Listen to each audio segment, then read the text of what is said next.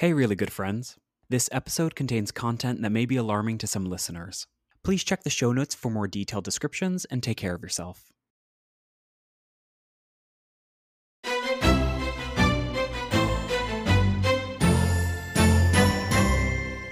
Hello and welcome to Historically Really Good Friends, a queer history podcast. I am Rachel Craig. And I'm Jared Femblow. Howdy, hey. Hello. Hello. Hello. Hi, can you hear me? I can hear you. Oh, okay, good. Hi. Okay, good. Hi, how are you doing? I'm great. My grandma's voicemail message is just like that. Like she goes, "Hi, this is Carolyn." And then it's a really long pause. She goes, "Sorry, I couldn't get to the phone." And then there's another really long pause. We're like, "Mama, what? This is not a good voicemail message." Well, I think my least favorite is the people that are like, "Hello, hey, sorry, I can't hear." Nah, I'm just kidding. It's Jared. Leave a message. I'm like, don't. Why would you do that? Like, why would you do such a thing to me? Yeah, it feels very like 90s, early 2000s, like weird voicemail. Did you ever have? Mine is like the standard, like, you've reached 97. Oh, I'm not going to say my actual phone number. Please don't. No. But you know, it like says. Is that? Have you ever had like a fun one? It says the number. Yeah. Well, right now I still have my voice somehow. I think from when I was 13. I don't know what it sounds like. You could call my phone number and I'll let it go to voicemail and we could find out. But I don't know what it sounds like. You can if you want to. Right. But I used to have fun ringtones, but I never really had a fun voicemail, like a trick message. So you were more of like a ringtone callback kind of girl? Yeah. And like a text message signatures. Oh, I love that for you. All right, you ready? Yeah, let's do it. I'm nervous. Hey, it's me. I can't get to the phone to leave a message. Thanks, bye. At the tone, I'm so out of breath. You were really breathy. What? I was probably like rushing around because I have to record my voicemail message. Mom, leave me alone. Just for all of the calls you're getting, inevitably. Yeah, so many. Even though I wasn't allowed to like give out my phone number to anyone that my mom didn't pre-approve of on my LG chocolate. Oh, so, wow. Oh, yeah, wow. An LG chocolate. That was my first phone. I had a charm. Phones used to have that little nub, like hole thing that you could put charm. I don't know if it was for charms. I'm assuming they weren't manufactured for charms. I'm gonna say no. We all bought charms to like wrap through it and put it in. So my blue LG chocolate had a little charm on it. That is email signature. Funny. Or a text message signature. I also had an LG chocolate. It was white, and it was the phone of a guy who worked for my dad. That like didn't need it anymore, and so when I got it, it had all of his messages, all of his photos, and it was all in Spanish, so I couldn't read anything. And I had no idea like whose phone. I wiped it clean, but it was like the guy who worked for him, and it was his like work phone, and then he like no longer needed it, so I got the leftover phone. I then ended up flushing it down a toilet in a pancake house down the Jersey Shore by accident. And it was on the day that we were leaving the shore. We were like down there for a week. And I was like, okay, I'm just going to go to the bathroom before like the 2-hour drive home. And it was in the pocket of my sweatshirt that I was wearing. And so I peed, and then I like leaned a little bit forward to flush. And as I leaned forward, I flushed the thing, and the phone slid right out of the front pocket of my sweatshirt after I flushed. Yeah. So as the toilet is circling, swirling down, my phone falls into the toilet. And because it's an LG chocolate, it's small, it's thin. It's pretty small. It went right into the tube of the toilet and just got sucked down. So I run back into the restaurant, and I'm like, I just flushed my phone down the toilet. My mom was like, what? And I'm like, I flushed my phone down the toilet. Right. And the entire restaurant heard and laughed. Yeah, they were perfectly turd-shaped. So they could have very easily fit right down. Like now, your iPhone is not going into the toilet. I mean, it will go into the water, but it's not going down that drain. No, my LG chocolate. But an LG chocolate, swiped by the Pancake House toilet down the Jersey Shore. Oh no. Yeah, and I think the worst part about it was like middle school when everyone was really getting into texting and like you were cool if you texted people. Right. And then I didn't have a phone for a while because I flushed it down the toilet. So I felt the disconnect from the social, the FOMO of the social world of middle school. Really hit me hard, I think, in that month or two that I didn't have a phone. But I feel like you have to have the experience of losing your phone and then being like sort of punished by not having one for a while. When it's like, don't fucking flush your phone down the toilet then, dummy. Right. And to this day, my mom maintains that I did it on purpose. Why would I do it on purpose? It was like my lifeline to the middle school social network. It's how you were isolated. Right. Absolutely. I was living and breathing through that LG chocolate.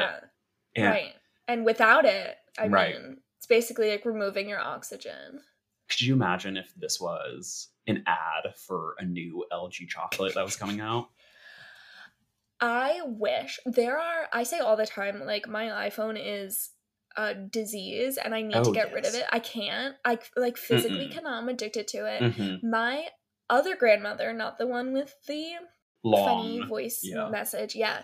My other grandmother still has she calls it her dumb phone because it's not a smartphone. It's not it is not a smartphone. It is like a flip phone. It's still, I think she used to have a Motorola Razr until like 2016. Wow. And then now I'm not sure what kind of phone it is, but essentially the Verizon store was like, girl, we don't make these anymore, and like I don't even think you're allowed to have them anymore because they're not like 5G capable, and like all of our phones have to be 5G, so like you have to get a smartphone. Why do they have to be 5G capable? Because essentially, or like at least 4G, because 3G doesn't really exist anymore. I don't know what service, it is. You mean like you need like 5G to get. Her phone will not work. Love it. She's like, I don't need this thing. I don't want to talk to anybody. Yes.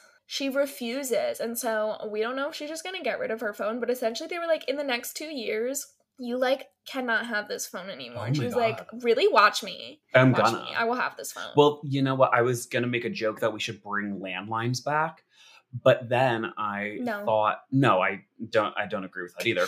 But they removed the last payphone from New York City streets like a few months ago. Like there are officially no more payphones in New York anymore. Like there's no public. That feels dangerous. Right? Yeah, that sucks. So now you really need a cell phone. Yeah, you need to be connected. It is so wild. I hate to sound like a boomer, but it is what it is. How like much things have changed in our short lifetimes. And this was what I was going to mention to you before. Like all of the technological advancements that we have, but I don't know how to use them. Mm-hmm. So just before we started recording this, Jared needed to leave our studio room that we record in, like virtually. He needed to close his tab and restart it to make sure our connection was crisp for you all. Mm-hmm. And that's happened to me before, but because I'm an idiot and I don't know how to use my computer or my cell phone, I was in like a telehealth appointment and the Wi-Fi wasn't working. And the doctor was like, why don't you leave the room and come back and see if it works? Tell me you know physically got up and left. I got up from my chair. And you can see this door behind me, Jared. Okay. I got up from my chair. I walked out the door. I closed the door behind me. Waited an arbitrary amount of seconds because I was like, that's a weird request. I don't think it's going to make it work. The whole time I am still on camera with the doctor because I thought she was like, just go leave the room and come back and it'll make it work. And as you're walking away, she wasn't like, wait, that's not. Because I think she was like, that's so embarrassing. No one's ever done that before. I don't know what to do. So I walked out of the room, just like spun around and came back inside and sat down and I was like, it's still not working. Where'd you I'm not kidding. That's a true story. It's a true story. It's because I am still in the LG chocolate mentality. My brain has not evolved past the Motorola Razr phase era. So I don't know how to use technology at all. Rachel Craig, you never cease to amaze me. I know. know. It's amazing how someone can be smart and also the most idiotic, dumb person you've ever met in your life. And yet here you are sitting in front of me. Here I am. I'm just a walking contradiction. And I love that for you. Thank you. And I support you. Thank you. It's You're not welcome. going anywhere, so it's here for you always. Wow, and I am for your support. So appreciative of that. Yeah. Speaking of things not going anywhere. Ooh, not going anywhere. Not going anywhere. We want to make a little announcement to all of our faithful listeners and to all of our new listeners. This episode 27 of Historically Really Good Friends, is the end of season 1. This is going to be our last episode of season 1.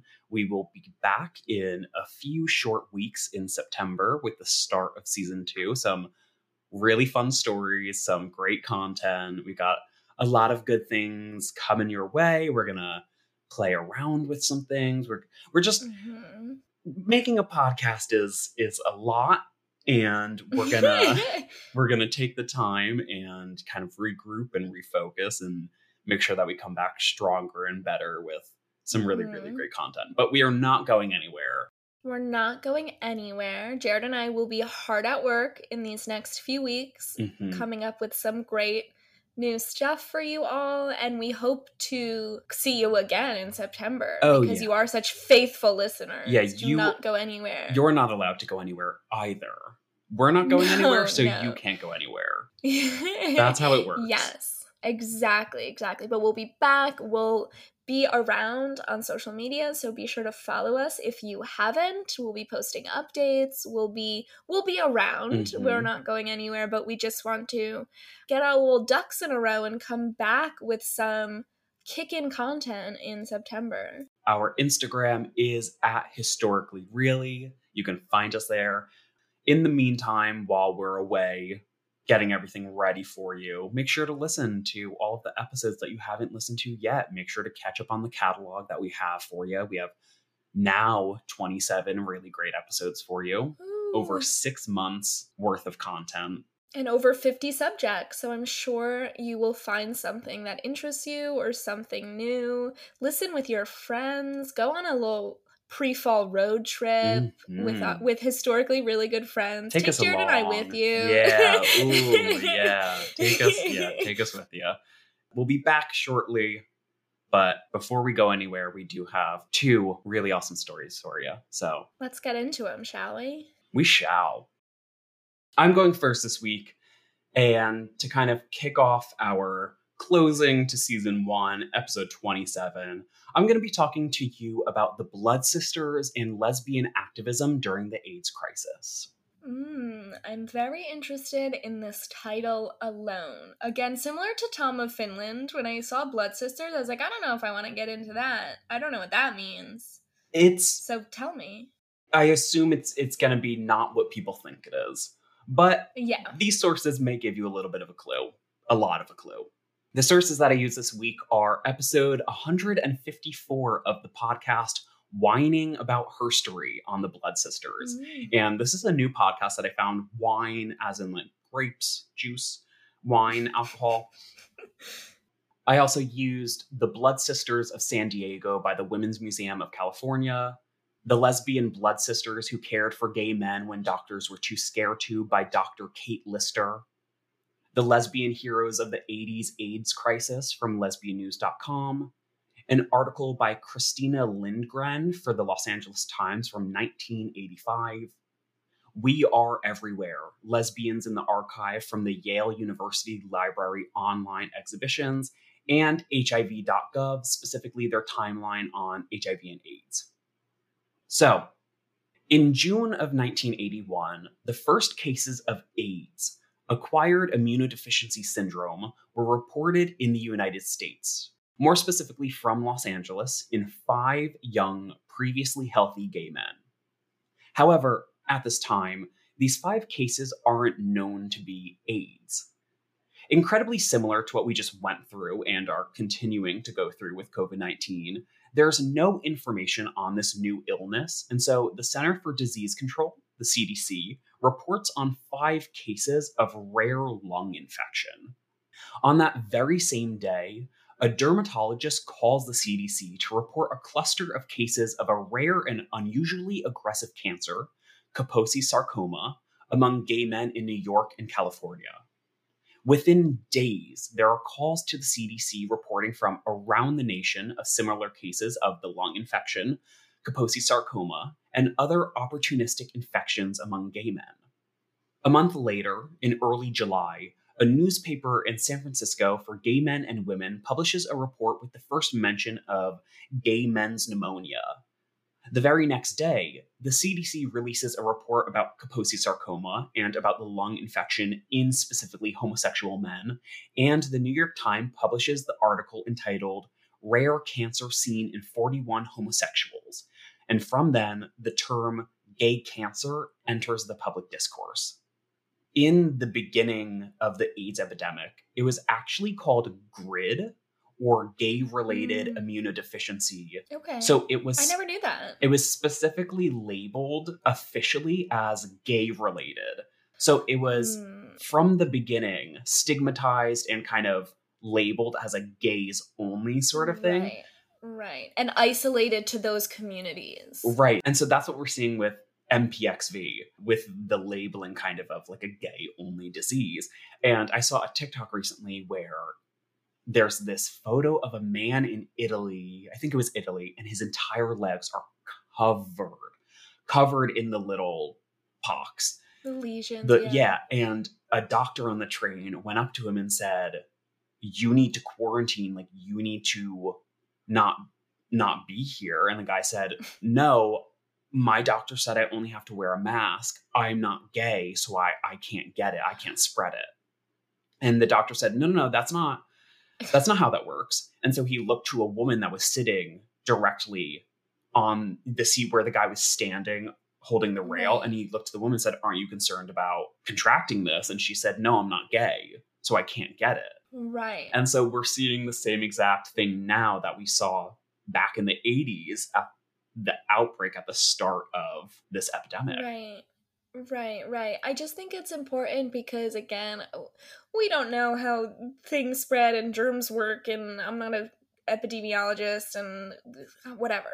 But I think it's just important to be mindful of what happens both to queer people when you label things like this, and Jared, like you were saying, to other people who can also contract the illness to everyone else and spread it, and like the harm that it causes first to stigmatize one group and then to also be like everybody else is fine, right? Because like don't then worry about resources get diverted away from it because it's a marginalized community, and then no one else is as cautious. It's just a whole clusterfuck, and knock it off. It doesn't make sense. It doesn't make sense to be like exclusively one community is affected by this. It does not make sense. How would that happen? How would only one certain type of person get this very easily spreadable thing? And I'm not a doctor, but I can tell you that makes no sense, even in my idiot brain. Exactly. I agree with you. I feel the same way. So from here, the spread of HIV and AIDS wipes through the country, affecting gay men, people of color, women, and babies, although the country is focused solely on only the gay men of the country that are dying from this illness. And the United States government, absolutely unwilling to help its queer citizens, turns its back and fails to act swiftly. By the end of the year, 1981, there are 337 cases of individuals with severe immune deficiency in the United States and 130 deaths. By 1989, the end of the decade, over 100,000 cases will be reported. Now, I just want to clarify a bit about HIV and AIDS, because I was even a little bit confused going into this research. So HIV is a virus that attacks the immune system in humans. Without proper medication, which they don't have in the 80s, and the government refuses to fund research for until the early 90s, the virus will only worsen until it kills its host, basically. AIDS is the last and most severe stage of HIV. By the time someone has AIDS, at this point a chronic condition, no longer a virus. They have such badly damaged immune systems that they then get a number of severe illnesses called opportunistic infections. Mm-hmm. Kaposi sarcoma is one of these opportunistic infections. It's a type of cancer in the lymph nodes or blood vessels that appear as those dark purpley red lesions all over a person's body.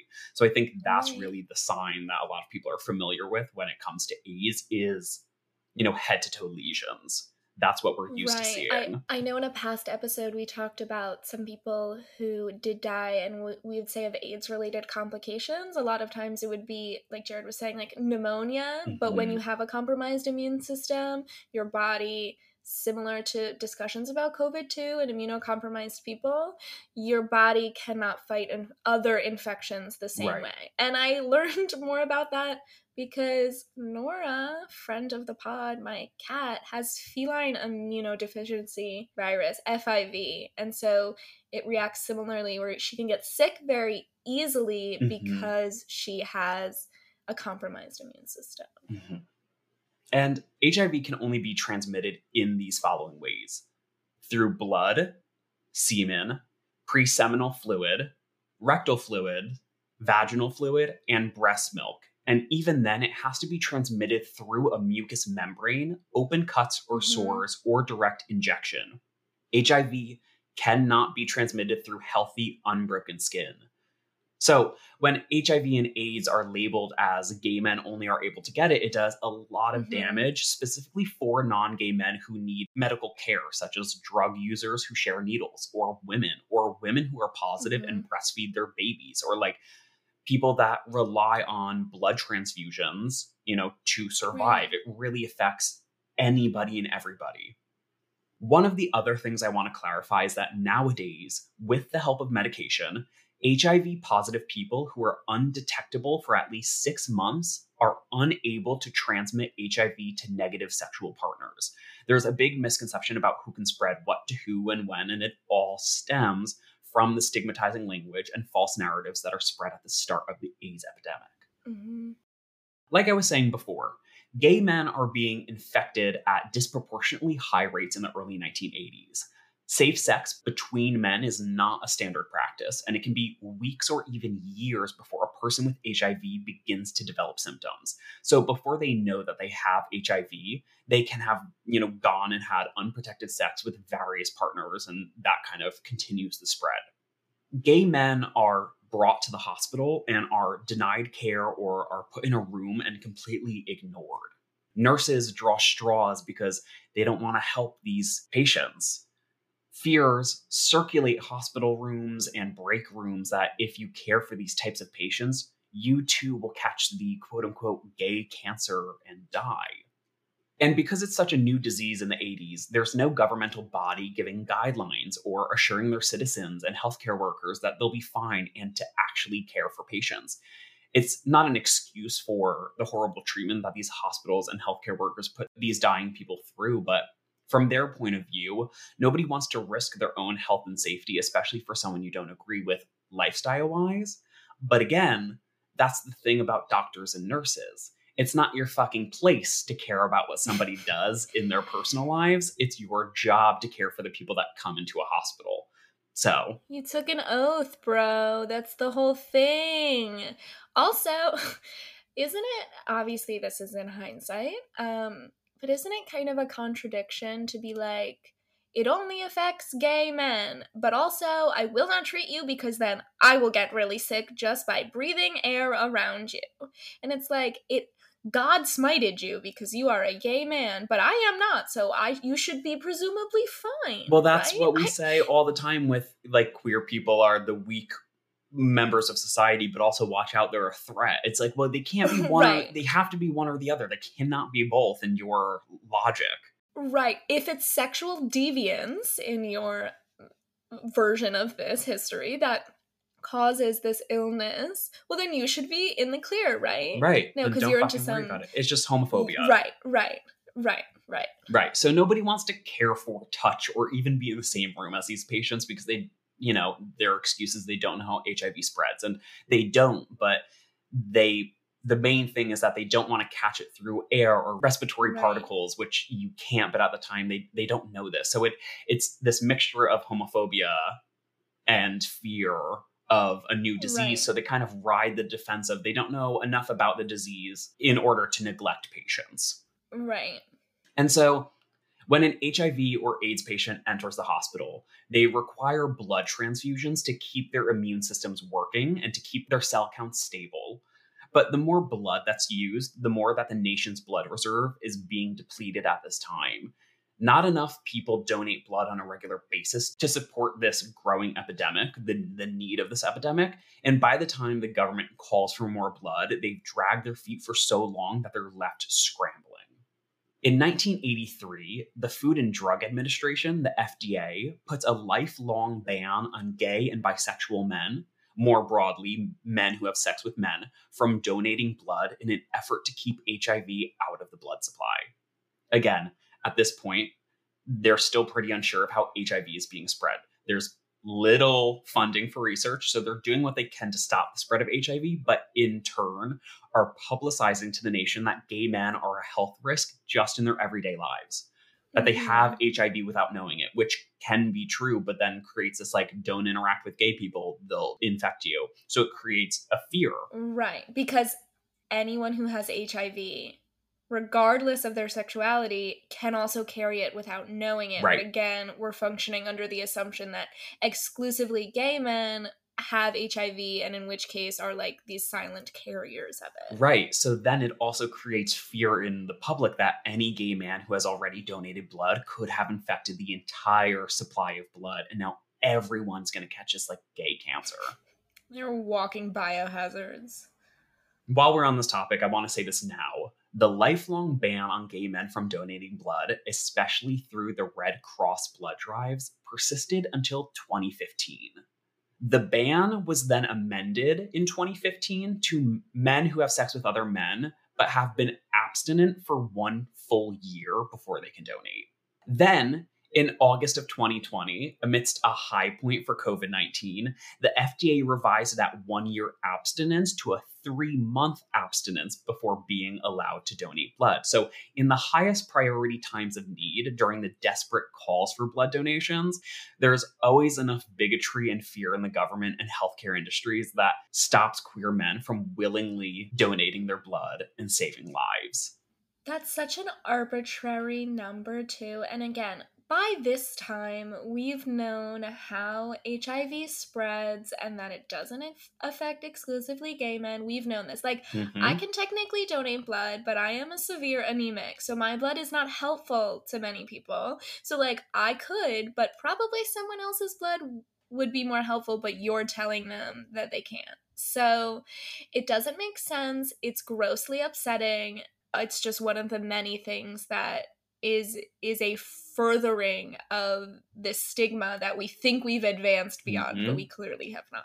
And not only are HIV testing kits now sold at CVS for anyone to grab and go, self-tests provide results in 20 minutes.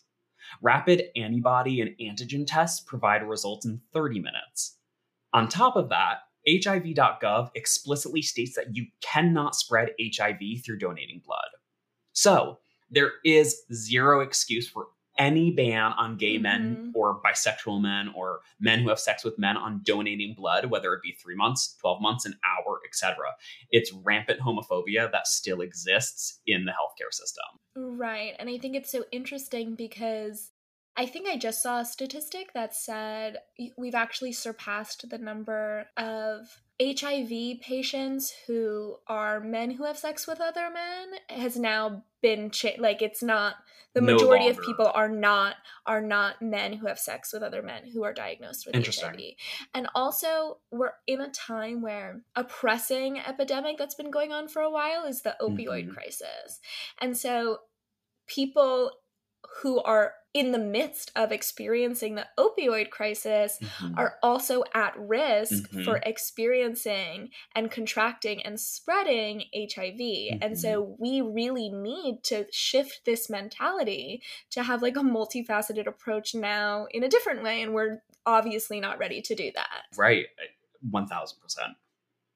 Now, at the start of the AIDS epidemic, as the national supply is dwindling, healthy gay men are left helpless.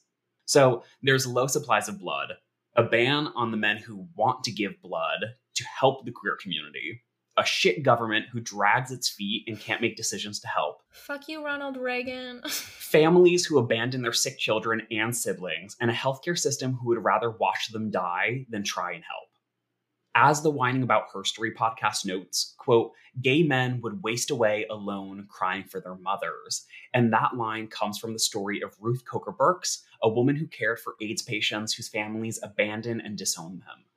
And I also want to throw out real quick that a lot of these infected men are closeted queer men. So then when they get HIV and their symptoms start presenting outwardly, there's no hiding it anymore. So the disease is outing a lot of people and putting a lot of people at risk and kind of putting a target on their back. So they're losing a lot of their personal lives, becoming sick, and it's all happening incredibly quickly. Like a lot of people are losing a lot of things overnight. Right. So that's kind of the horrific overview of AIDS in the early 80s.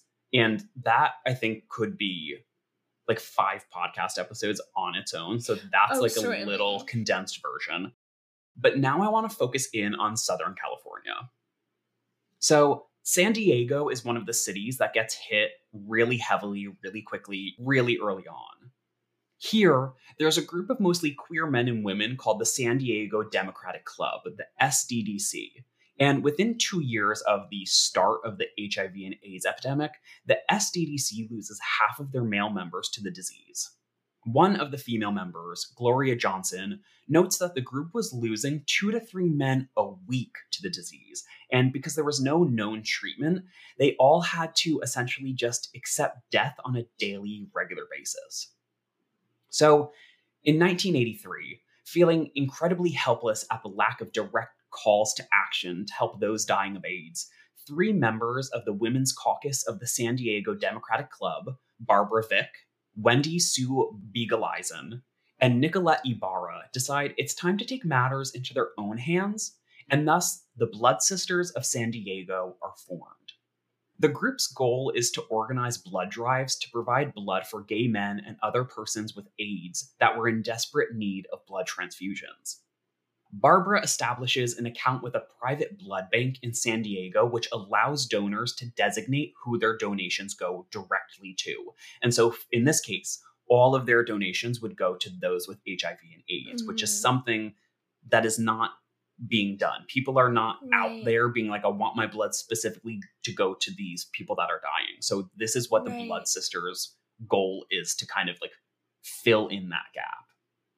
On July 16th, 1983, the Blood Sisters host their very first blood drive, which is maybe actually the very first blood drive ever, ? We don't really have information on the history of blood drives, but this kind of seems to be like the first documented drive that is actually established. The women promote the event by word of mouth, getting queer organizations involved, and they are even able to announce the event on a queer radio station in San Diego. Barbara hopes for about 50 women to show up to this blood drive, although even this seems to be like a little bit of a stretch. 50 women coming out to donate their blood kind of on like a whim.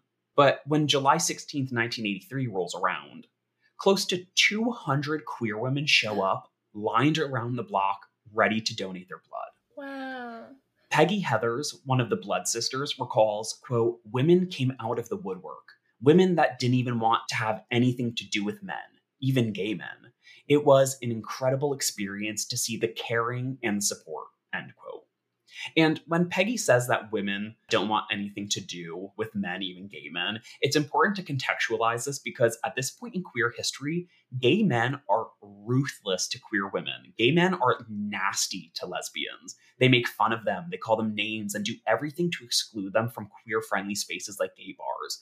And I'm by no means saying that this doesn't happen today, because it absolutely does. Queer men need to get it the fuck together. But there truly is no redeeming quality about the general gay male population's behavior towards lesbians at the time, but here they are, showing up and willing to donate their blood to save lives. That's so beautiful. And also, even more spectacular considering this may have been one of the first blood drives, because it's like, you know, people are like, who's the first person to invent milk? Right, right. It's kind of like that. It's like these women are like, not only are they impacted by, you know, gay men in a negative way and still decided to show up to help, but are also like, yeah, I guess you can take my blood on this Saturday morning. Like, how does this work? I just stand around and you just put a needle in, you just take my blood? Because okay. It's interesting because blood banks were a thing. Like, they were established. So there were places where people could, like, have blood stored, but there was no, but not an organized, like, one day event. No, like, I'm just gonna go to, like, this place, this I'm just gonna stand around with my gal pals and just let you take my blood. Right. It was like not an an established thing, but these women were here and were like, if this is what we need to do, like if this is what's missing, like we are going to do this. Like we are sure, take my blood. Yeah, that's amazing. And so after seeing that this blood drive worked and that there are women wanting to help, the Blood Sisters of San Diego begin setting up blood drives on a regular basis, collecting as much blood for HIV and AIDS patients as they can. And for the most part, the blood drives are quite successful. You know, they go off without a hitch. There are a few instances, though, where the Red Cross would partner with these lesbian organizations, including the Blood Sisters, and then cancel the events. In 1985, an article in the Los Angeles Times notes that, quote, despite a shortage of human blood, the Orange County chapter of the American Red Cross canceled a lesbian-sponsored donor drive last week out of fear that the public would think that the donations might be tainted by the AIDS virus, which primarily strikes homosexual men, end quote.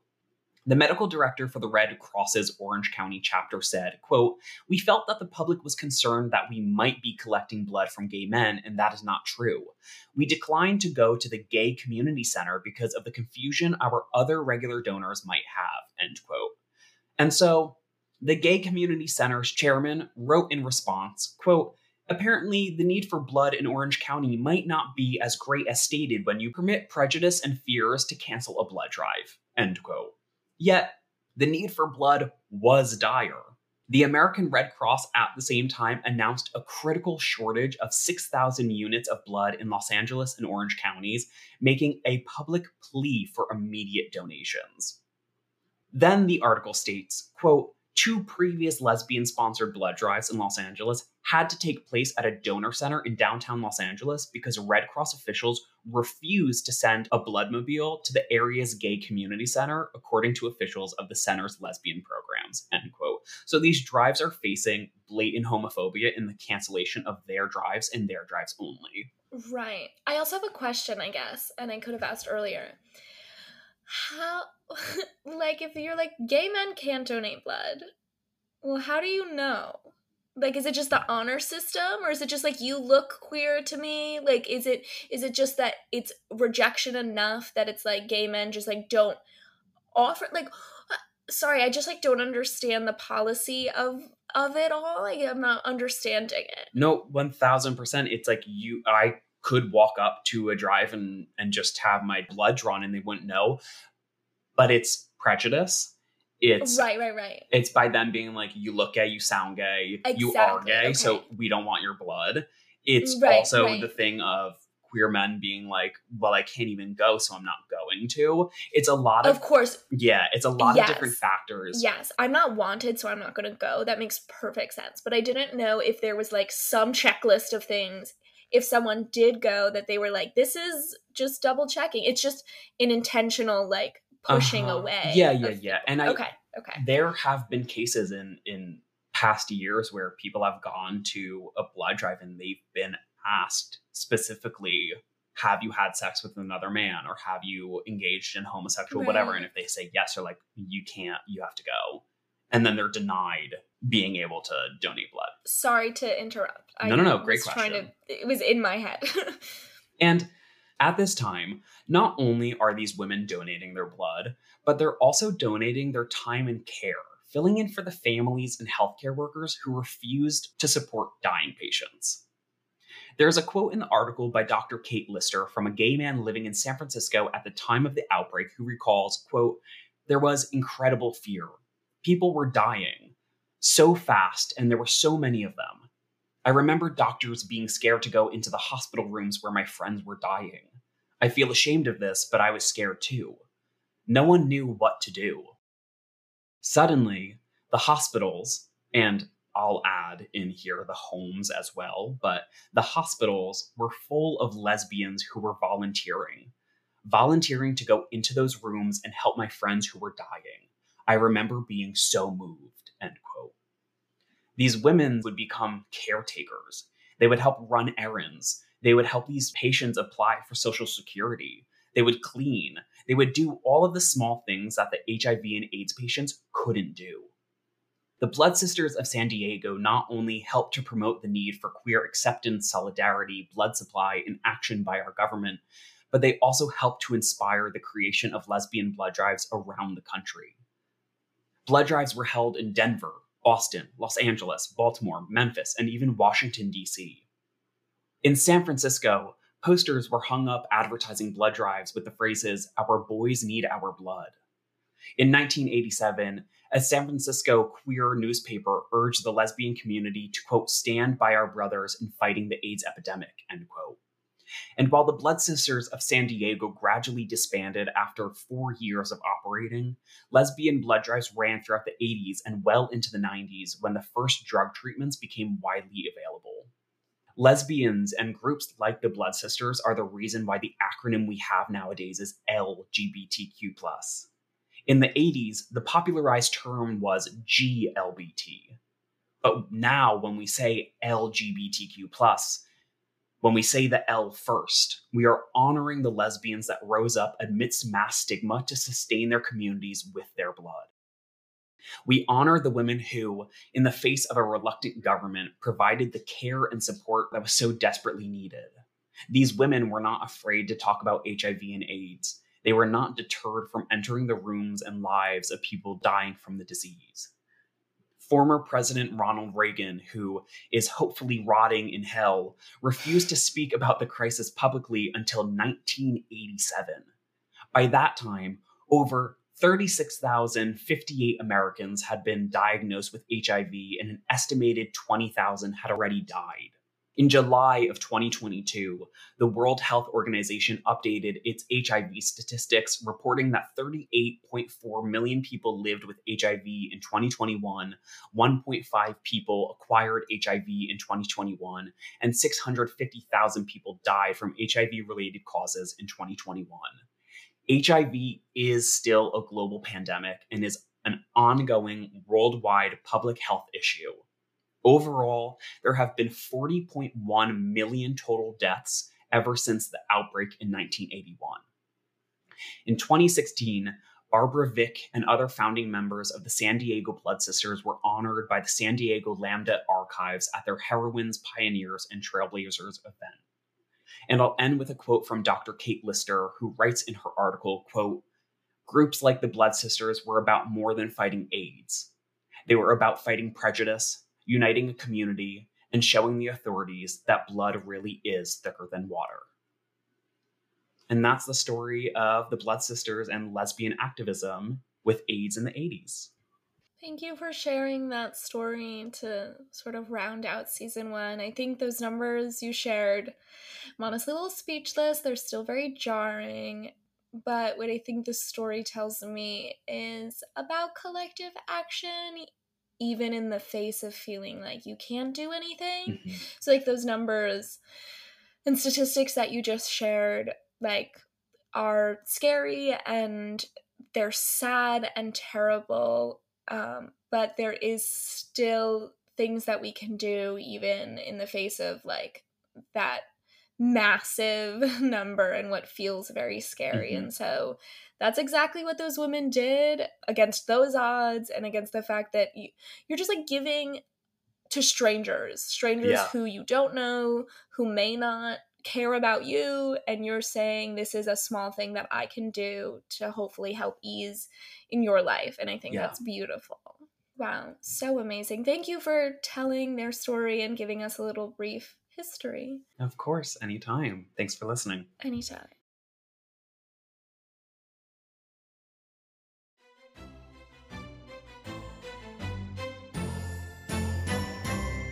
Okay, thanks again, Jared. And you're welcome. In the spirit of the end of season 1, I am also going to talk about some lesbian activist movements, some cool lesbian ladies just like doing the work, putting in the time. I'm going to be talking about the Daughters of Bilitis. And full disclaimer, I'm going to say Bilitis throughout this. If you know them by a different name, let me know. I saw a few different sources pronounce their name differently, but Bilitis seemed to be the most popular, so stick with me with the name, please. The sources that I used for this episode include the Daughters of Bilitis Wikipedia page. We love it. Thank you, Wikipedia. Classic. Library of Congress's LGBTQIA+ studies, a resource guide dedicated to the Daughters of Bilitis, the Melindo Low blog with a post entitled The Women of Color Behind the Daughters of Bilitis, the GLBTQ Archive, that name makes an appearance, the Los Angeles Conservancy, and the New York Public Library's online exhibition archive from 1969. Very nice. Yes, so we're going back in time slightly from Jared's story in post-World War II America, where anti-communism is on the rise. So boo, sad. Anti-communism is on the rise, it's thriving really, and this is actually when we start to see the origins of homosexuals as security risks, quote unquote, which we've talked about before. This was officially declared by the State Department, and what I learned in this research actually is the reason why. And the security risk was because of the potential for blackmail and exploitation. So if there are like Russians, for example, trying to blackmail Americans, this would be a good way to do that. Same thing that happened to Alan Turing. The reason why he was taken off of his post was for the fear that he was going to be blackmailed for secrets in the Cold War. Exactly. So they were seen as like subversive groups, but for this reason. What I also find sort of hilarious about that, and again, when I say hilarious on this podcast, I usually mean not funny at ridiculous. All. But if you just made being queer less taboo, you couldn't use it for blackmail or exploitation. If people were just okay with it, there would be nothing to use as blackmail. So it's kind of on you, but again, whatever. Your fault, but okay. That's where we're at, right? Just setting the stage. Okay. That's where we're at. So this same kind of culture around queerness extended into the raids on gay and lesbian bars that we've talked extensively about in previous episodes. A lot of these raids were concentrated in areas like New York City and San Francisco, which is where the Daughters of Bilitis got their start. Rose Bomberger and her girlfriend Rosemary Slipen wanted... Yeah, Rose and Rosemary? Rose and Rosemary. Yes, yes. Queens. As I was writing, I almost just said Rose and Rose, but it is Rose and Rosemary. They wanted to organize a club for local lesbians, but feared the police raids and other risks of assembling all together because, obviously, San Francisco lesbians are very subversive security threats. Sure. They need to be monitored at all costs. Right. Let's make sure they're not doing anything too crazy. Exactly. Rose and Rosemary, really keep a watch. Fugitives of the law. Absolutely. They must be. Yeah. So the couple decided instead to create a private club for other lesbians where people would gather at each other's homes rather than at like a dance club or a more public place that could really be raided. Whereas if you're in someone's house, you kind of need more, or hopefully would need more, to just like barge in. Like a warrant, maybe. Oh yeah, maybe. So September 21st, 1955 was the first meeting of what would become known as the Daughters of Bilitis, which was hosted at Rose and Rosemary's home, with 3 other couples, including well-known founders Del Martin and Phyllis Lyon. So by their second meeting, so at this point the group's pretty small, it's just like a few other lesbian couples. But by their second meeting, the group had created a membership application which sought out, quote, gay girls of good moral character, unquote. So what's a good moral character? They're not robbing people? I guess this is sort of where things get interesting. We talk about this a little bit. Okay. The start of the group is already a little rocky because they say things like this that feel a little weird it's like, what does that mean? Yeah.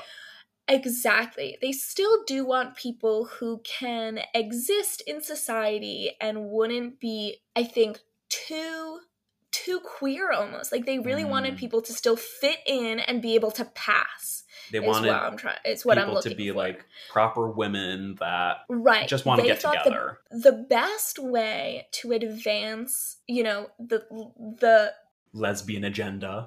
The lesbian agenda, yeah, but like normalize it was to conform to it and just make people be like, lesbians are people too. They're just like me. So that was sort of, I think, the intention of that. Also, these good girls of moral character had to be over 21 because, again, they wanted to avoid anything that would look like they were being deviant in some way. So they corrupting the youth of America. Sure. As we so often do. Of course. That's the whole gay agenda. It's just corruption. Right. So they had to be over 21. They also created the group's name during the same meeting, the Daughters of Bilitis, and it's a crossover episode because the name originates from a fictional poet, Bilitis, who was created by a real French poet. And Bilitis she's not a real person, but in this narrative that created her, she was a contemporary of Sappho's. So they sort of existed. So Sappho's real, the poet who invented Bilitis is real, but Bilitis herself is not real, but supposedly in this fictional narrative, existed at the same time as Sappho, and they wrote poems together and all of those things. So the intention of this name, rather than saying the Daughters of Sappho, for example, the intention of the name was to remain discreet, with one of the founders remarking, quote, "If anyone asks us, we could always say we belong to a poetry club." And so eventually, when they filed for status as a nonprofit organization, they sort of kept with this theme of discretion, and they said their mission was so vague in this application that we could have been a charter for a cat raising club. A cat racing club? A cat raising. Oh, cat raising. I was a cat racing. Not racing. Ooh, fun. That seems you should do that too. Yeah, you should also. But it also sounded a little lesbian coded. Cat raising. Also felt very sexually motivated. There you go. So the president of this new group became Del Martin, the vice president, Nani Frey, the secretary, Phyllis Lyon, treasurer, Rosemary Slipen, trustee, Marcia Foster, and the legal committee was comprised of Rose Baumberger and a Chicana woman named Mary, whose surname has been lost. So just Mary. That's all we know about Mary. Okay. It's also, as I was writing the sentence, I was like, it's pretty easy to create an executive board of a group when those are all your members. So these were all of their members at the time. That's everyone. Right. So much of the group's secrecy and this discretion was decided by this original group of women. They sort of agreed that they didn't want to be public because many of these women needed to protect their jobs. They worked, and that was their main source of income, and so they really needed to protect that piece of their identity. So they agreed on this original group of women, but from the start, the group was sort of fractured, as we kind of mentioned, and they disagreed significantly on issues of race, class, and gender. Oh. And so the big ones, the big three, the big ones. Those are big ones to disagree with. Yeah. Pretty hard to have a sustainable group if you're not on the same page. Right. If your founding members don't agree on the same principles, make your own clubs. Just make your own clubs. Oh, don't worry, they did. Okay, great. So this is notable, I said, even from the start, because doing the research for this episode, so even now, even all these years later, every website lists a different founder. Oh. So Del Martin and Phyllis Lyon are often credited, but I want to note that the women of color who were among the founding members and very soon after left the group, a month, like Rose Baumberger, are often left out of that history. So I'm crediting Rose and Rosemary as starting the group. It was hosted first at their house, and they sort of came together. All of these founders are important, this original group of women. Del Martin and Phyllis Lyon do more work later, but Rose, I think it's interesting that the women of color who were part of this original group are often left out of that narrative. So Rose Bomberger specifically, and Mary, who they're even like, we don't know her last name. Mary. Mm-hmm. They don't Mary even care. Something. Right. Yeah.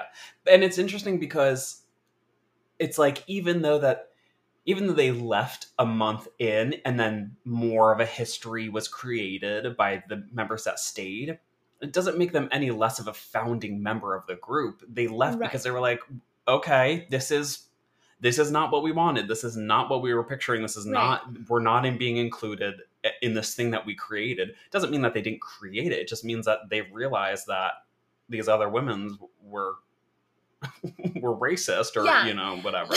Their missions were not aligned from the start. So that's why they left. Right. But that doesn't mean exactly the history of it. They kind of kept going with the group and it became popular. So then they get credited with it. Right. But these other women were there for the start of it. And then we're like, this is not, I don't love this. This is not what we signed up for, literally. Right. So that's kind of like literally the first few months of the group's origins. Not destined for good things. Anyway, to protect the group members' privacy and knowing full well that they would not be allowed to advertise this lesbian social group in like a local newspaper, Del and Phyllis began to print a newsletter for members of the group and mutual friends.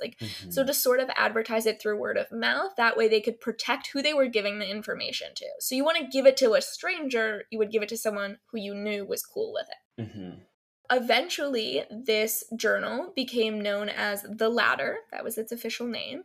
And it was actually the first nationally distributed lesbian publication, which is cool. That is. It was first sent out in October 1956, and Phyllis became the publication's first editor. Every inside cover of the journal included the following statement about the DAB mission, so the Daughters of Bilitis mission. Education of the variant, which means lesbian, as I looked up, but it wasn't as accepted of a term, or as like normalized as a term, so they said variant. Right. Education of the variant to enable her to understand herself and make her adjustment to society. This to be accomplished by establishing a library on the sex deviant theme, by sponsoring public discussions to be conducted by leading members of the legal, psychiatric, religious, and other professions, by advocating a mode of behavior and dress acceptable to society. Education of the public, leading to an eventual breakdown of erroneous taboos and prejudices. Participation in research projects by duly authorized and responsible psychologists, sociologists, and other such experts directed towards further knowledge of the homosexual. And investigation of the penal code as it pertains to the homosexual, proposal of changes, and promotion of these changes through the due process of law in state legislatures. Holy shit, that is a lot of words.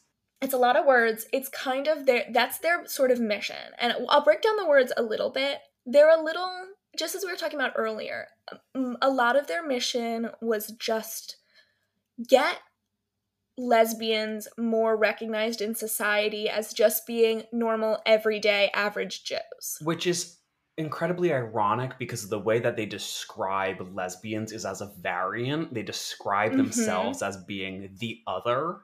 And so I think it's interesting that in an effort to become more normalized, it may be a recognition that they are outside of the standard, but even in their own labeling as the other, it feels like right from the start, it feels like, oh, we're the other that needs to be kind of like educated to meet the standards of everybody else. Like it seems like they're positioning themselves as outsiders.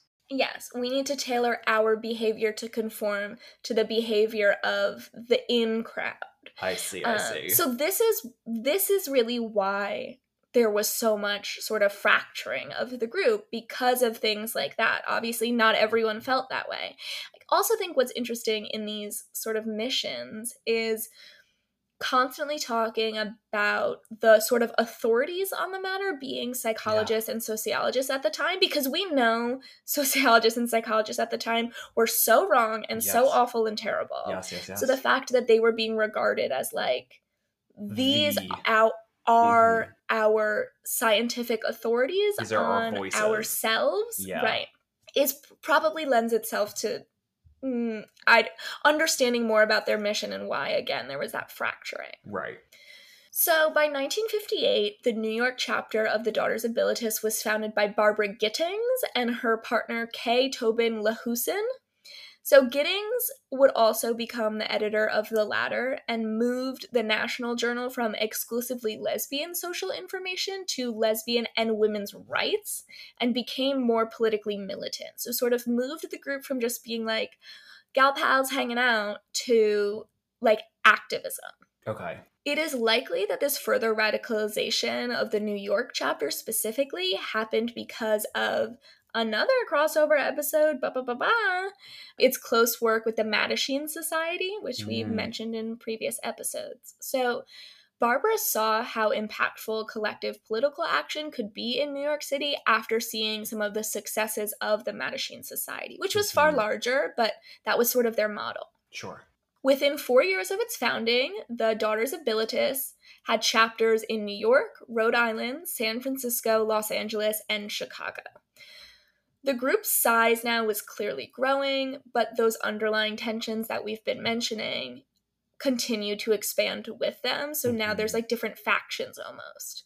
There were many movements happening simultaneously, so late 50s, early 60s, and especially a lot of them felt relevant to some members of the group, specifically the feminist movement. So a lot of members were like, this is important to us. Let's bring this stuff in.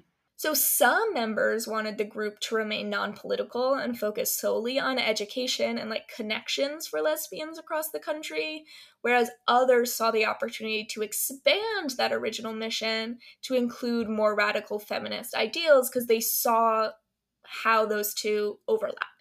Much of this disagreement came to a head in 1960 when the Daughters of Bilitis held their first convention in San Francisco. There was a long-standing rule, like from the creation and inception of the Daughters of Bilitis, that women who attended their meetings could only wear pants if they were wearing women's slacks. And that goes into, we've talked about in previous episodes, the rule about cross-dress, the laws around cross-dressing.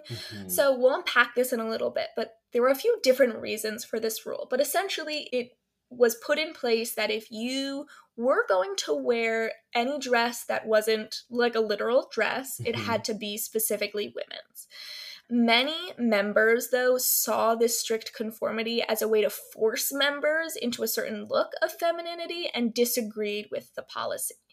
In Melinda Lowe's blog, they write, quote, although Dell's belief that lesbians were dressing butch in order to meet other lesbians was probably true for some, for other people, cross-dressing was about much more than clothes. Butch was an identity, unquote. So this is what's important because there was probably a safety issue involved with the policy, with making sure that if anybody was seen attending meetings or being part of the group, that they wouldn't be subject to this law around cross-dressing and wearing women's clothes specifically. However, there was also another piece of the founders really caring about this conformity and, again, passing as feminine and normalizing lesbians as women in society.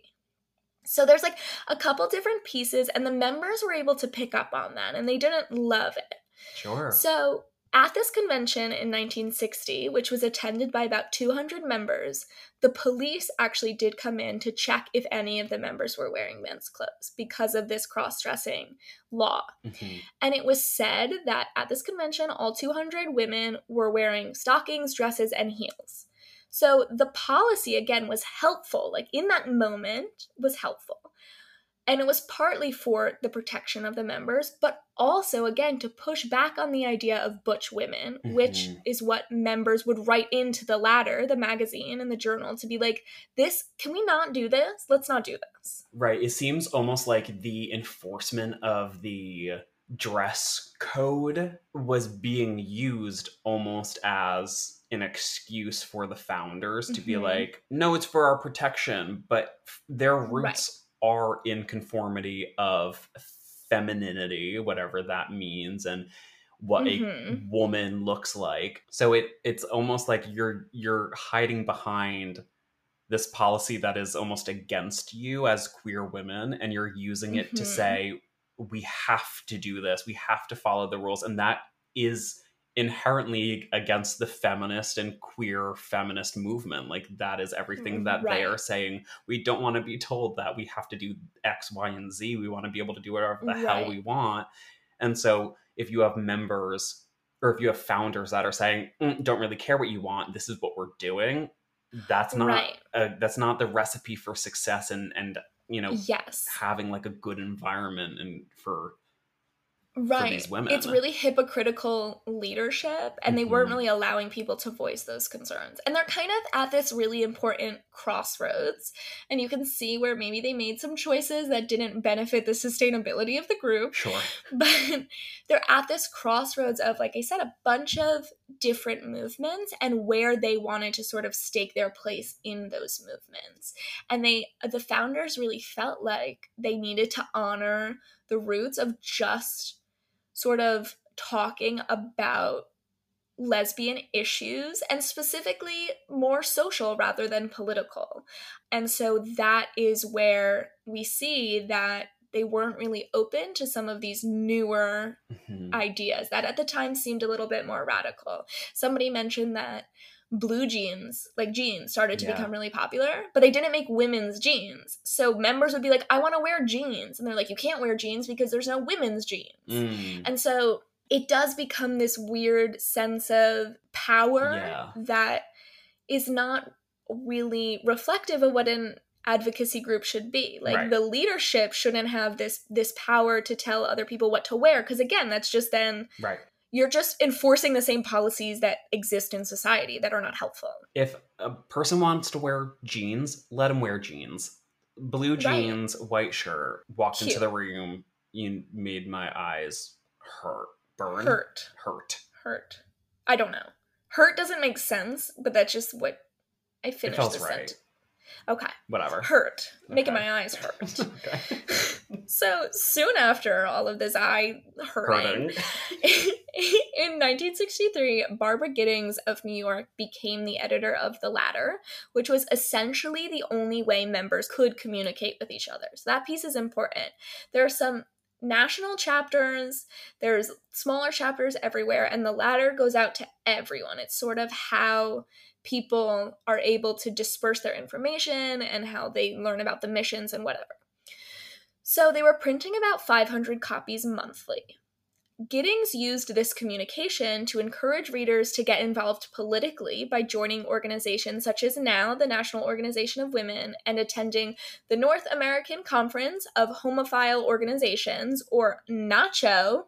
Ooh. Nacho. They wanted everybody to have some nachos. Sure. Dig in. So because of this, the split continued growing larger between the original founders in San Francisco and then Barbara Giddings in New York, because the group at this time also had trouble recruiting younger members, many of whom preferred to be part of a more outspoken and revolutionary group dynamic because they're seeing this rise of feminism. They're like, we could do it all. We could get involved in all of these things. And around this time, the concept of intersectionality, I think, is also becoming more of a acknowledged concept, right? So I think these young women, these young feminists are like, well, I'm a woman and I'm also queer, and some of them are also women of color. You know, it's like, I don't want to be part of an organization that's just focused on me being like a queer woman or whatever. Like, I want to be represented in all of my different aspects. Exactly. And that's what they're seeing. They're like, we don't have to choose one identity to prioritize over another one. Right. When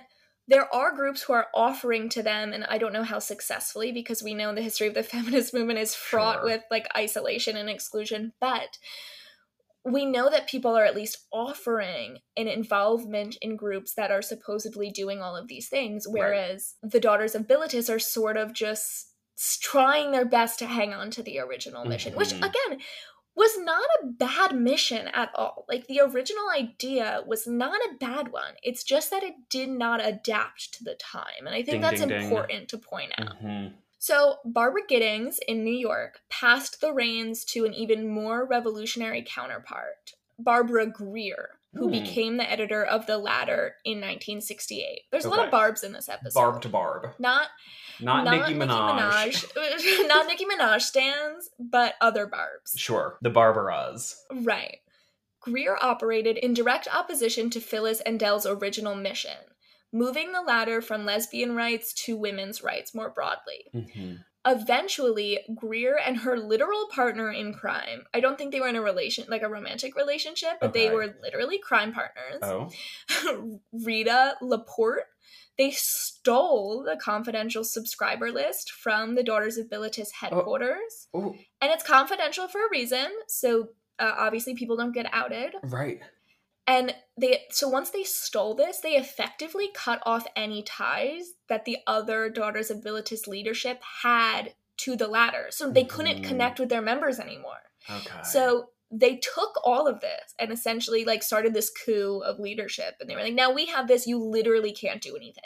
So they began publishing the latter independently with their own mission that was more politically charged until they essentially ran out of money because of course they weren't receiving the donations from the Daughters of Bilitis. They were just sort of on their own. By 1968, the final Daughters of Bilitis conference was held in Denver to an audience of less than 24 women. Oh, less than 24? I thought you were going to say 200. No. 24? There was less than 24 people? Yeah, they were like hanging out in like a Hilton Garden Inn conference room with like 20 of them. Oh, God, that's so sad. Oh, that made my heart break a little bit. Okay. Yeah. The Daughters of Bilitis sort of acknowledged this as well and formally disbanded in 1972 along with the latter, leaving a deep impact within the LGBTQ plus community. During its publication, the latter printed almost 3,800 copies. And also, so now we're like sort of skipping ahead to the future, legacy of the Daughters. I thought this was a fun fact. When California Supreme Court legalized same-sex marriage, Gavin Newsom, current governor of California, who was at the time the mayor of San Francisco, officiated the 2008 wedding of Del Martin and Phyllis Lyon. Oh, very nice. So that was just a little fun fact. So historian Martin Meeker wraps up the Daughters of Bilitis by saying, quote, "The DOB succeeded in linking hundreds of lesbians across the country with one another and gathering them into a distinctly modern communication network that was mediated through print and consequently imagination rather than sight, sound, smell, and touch," unquote.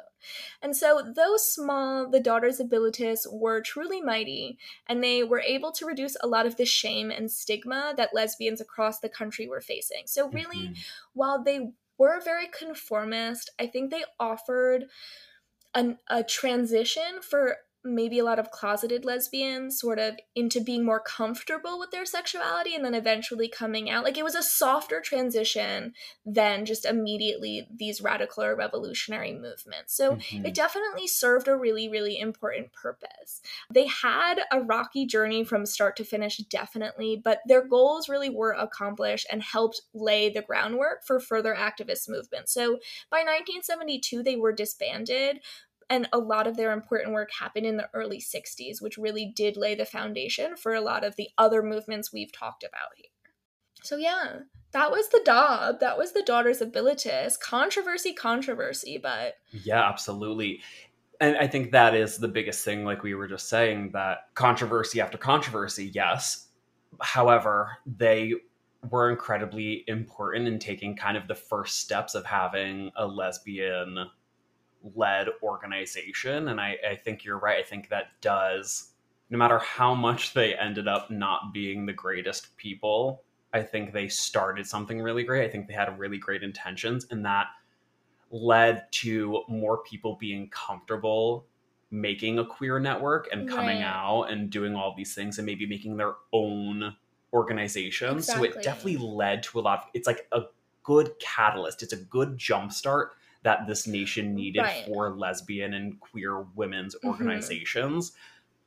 Although it also seems like it needed to disband when it did disband because it was no longer serving the purpose that the country needed. That's where it went wrong, is that it didn't adapt to the really fast changing times in you know, it for so long it's been secrecy, doing what we can, doing these small little things, and then all of a sudden we have the feminist movement and we have civil rights movement and we have the queer liberation movement. Like, we have all of these things happening in quick succession. So I think in a time when those changes weren't happening, they would have thrived and continued to thrive, but because they didn't adapt to changing circumstances, they were left in the dust, and it needed to be. You know, I think that's exactly it. They knew when to quit. Good. And I'm thankful for that, because what we have now is probably so much more helpful than if they had continued to try to be an organization and hold their same original values that no longer fit to the queer people that would have been members. Yeah, I agree. I think, you know, their original mission was to accomplish one thing, but I think the far more important thing that they did accomplish was exactly what you said, of like making it okay and acceptable and sort of going through all of those controversies, or like having kind of a rocky journey in order to help the next generation be able to do it maybe a little bit better. And so you always need one person to sort of take the leap and try. And I think really from the start too, they didn't know what they wanted it to be. Like, it wasn't, it was kind of like us starting this podcast. We were just like, we'll see how it goes. We'll figure it out along the way. And so I think they figured out along the way that it wasn't a group that was going to be sustainable with the current membership. And then one of them stole a bunch of stuff from them. So listen, to start a chain reaction, one domino needs to fall, but in that happening, the domino is falling. It's not, you know, it's not standing, you know, it needs, it needs to create a change, but it needs to do its part and then let the rest happen. Perfectly summed up. Amazing. Thanks for tuning in to episode 27 in season 1 of Historically Really Good Friends, where today we talked about lesbian activism.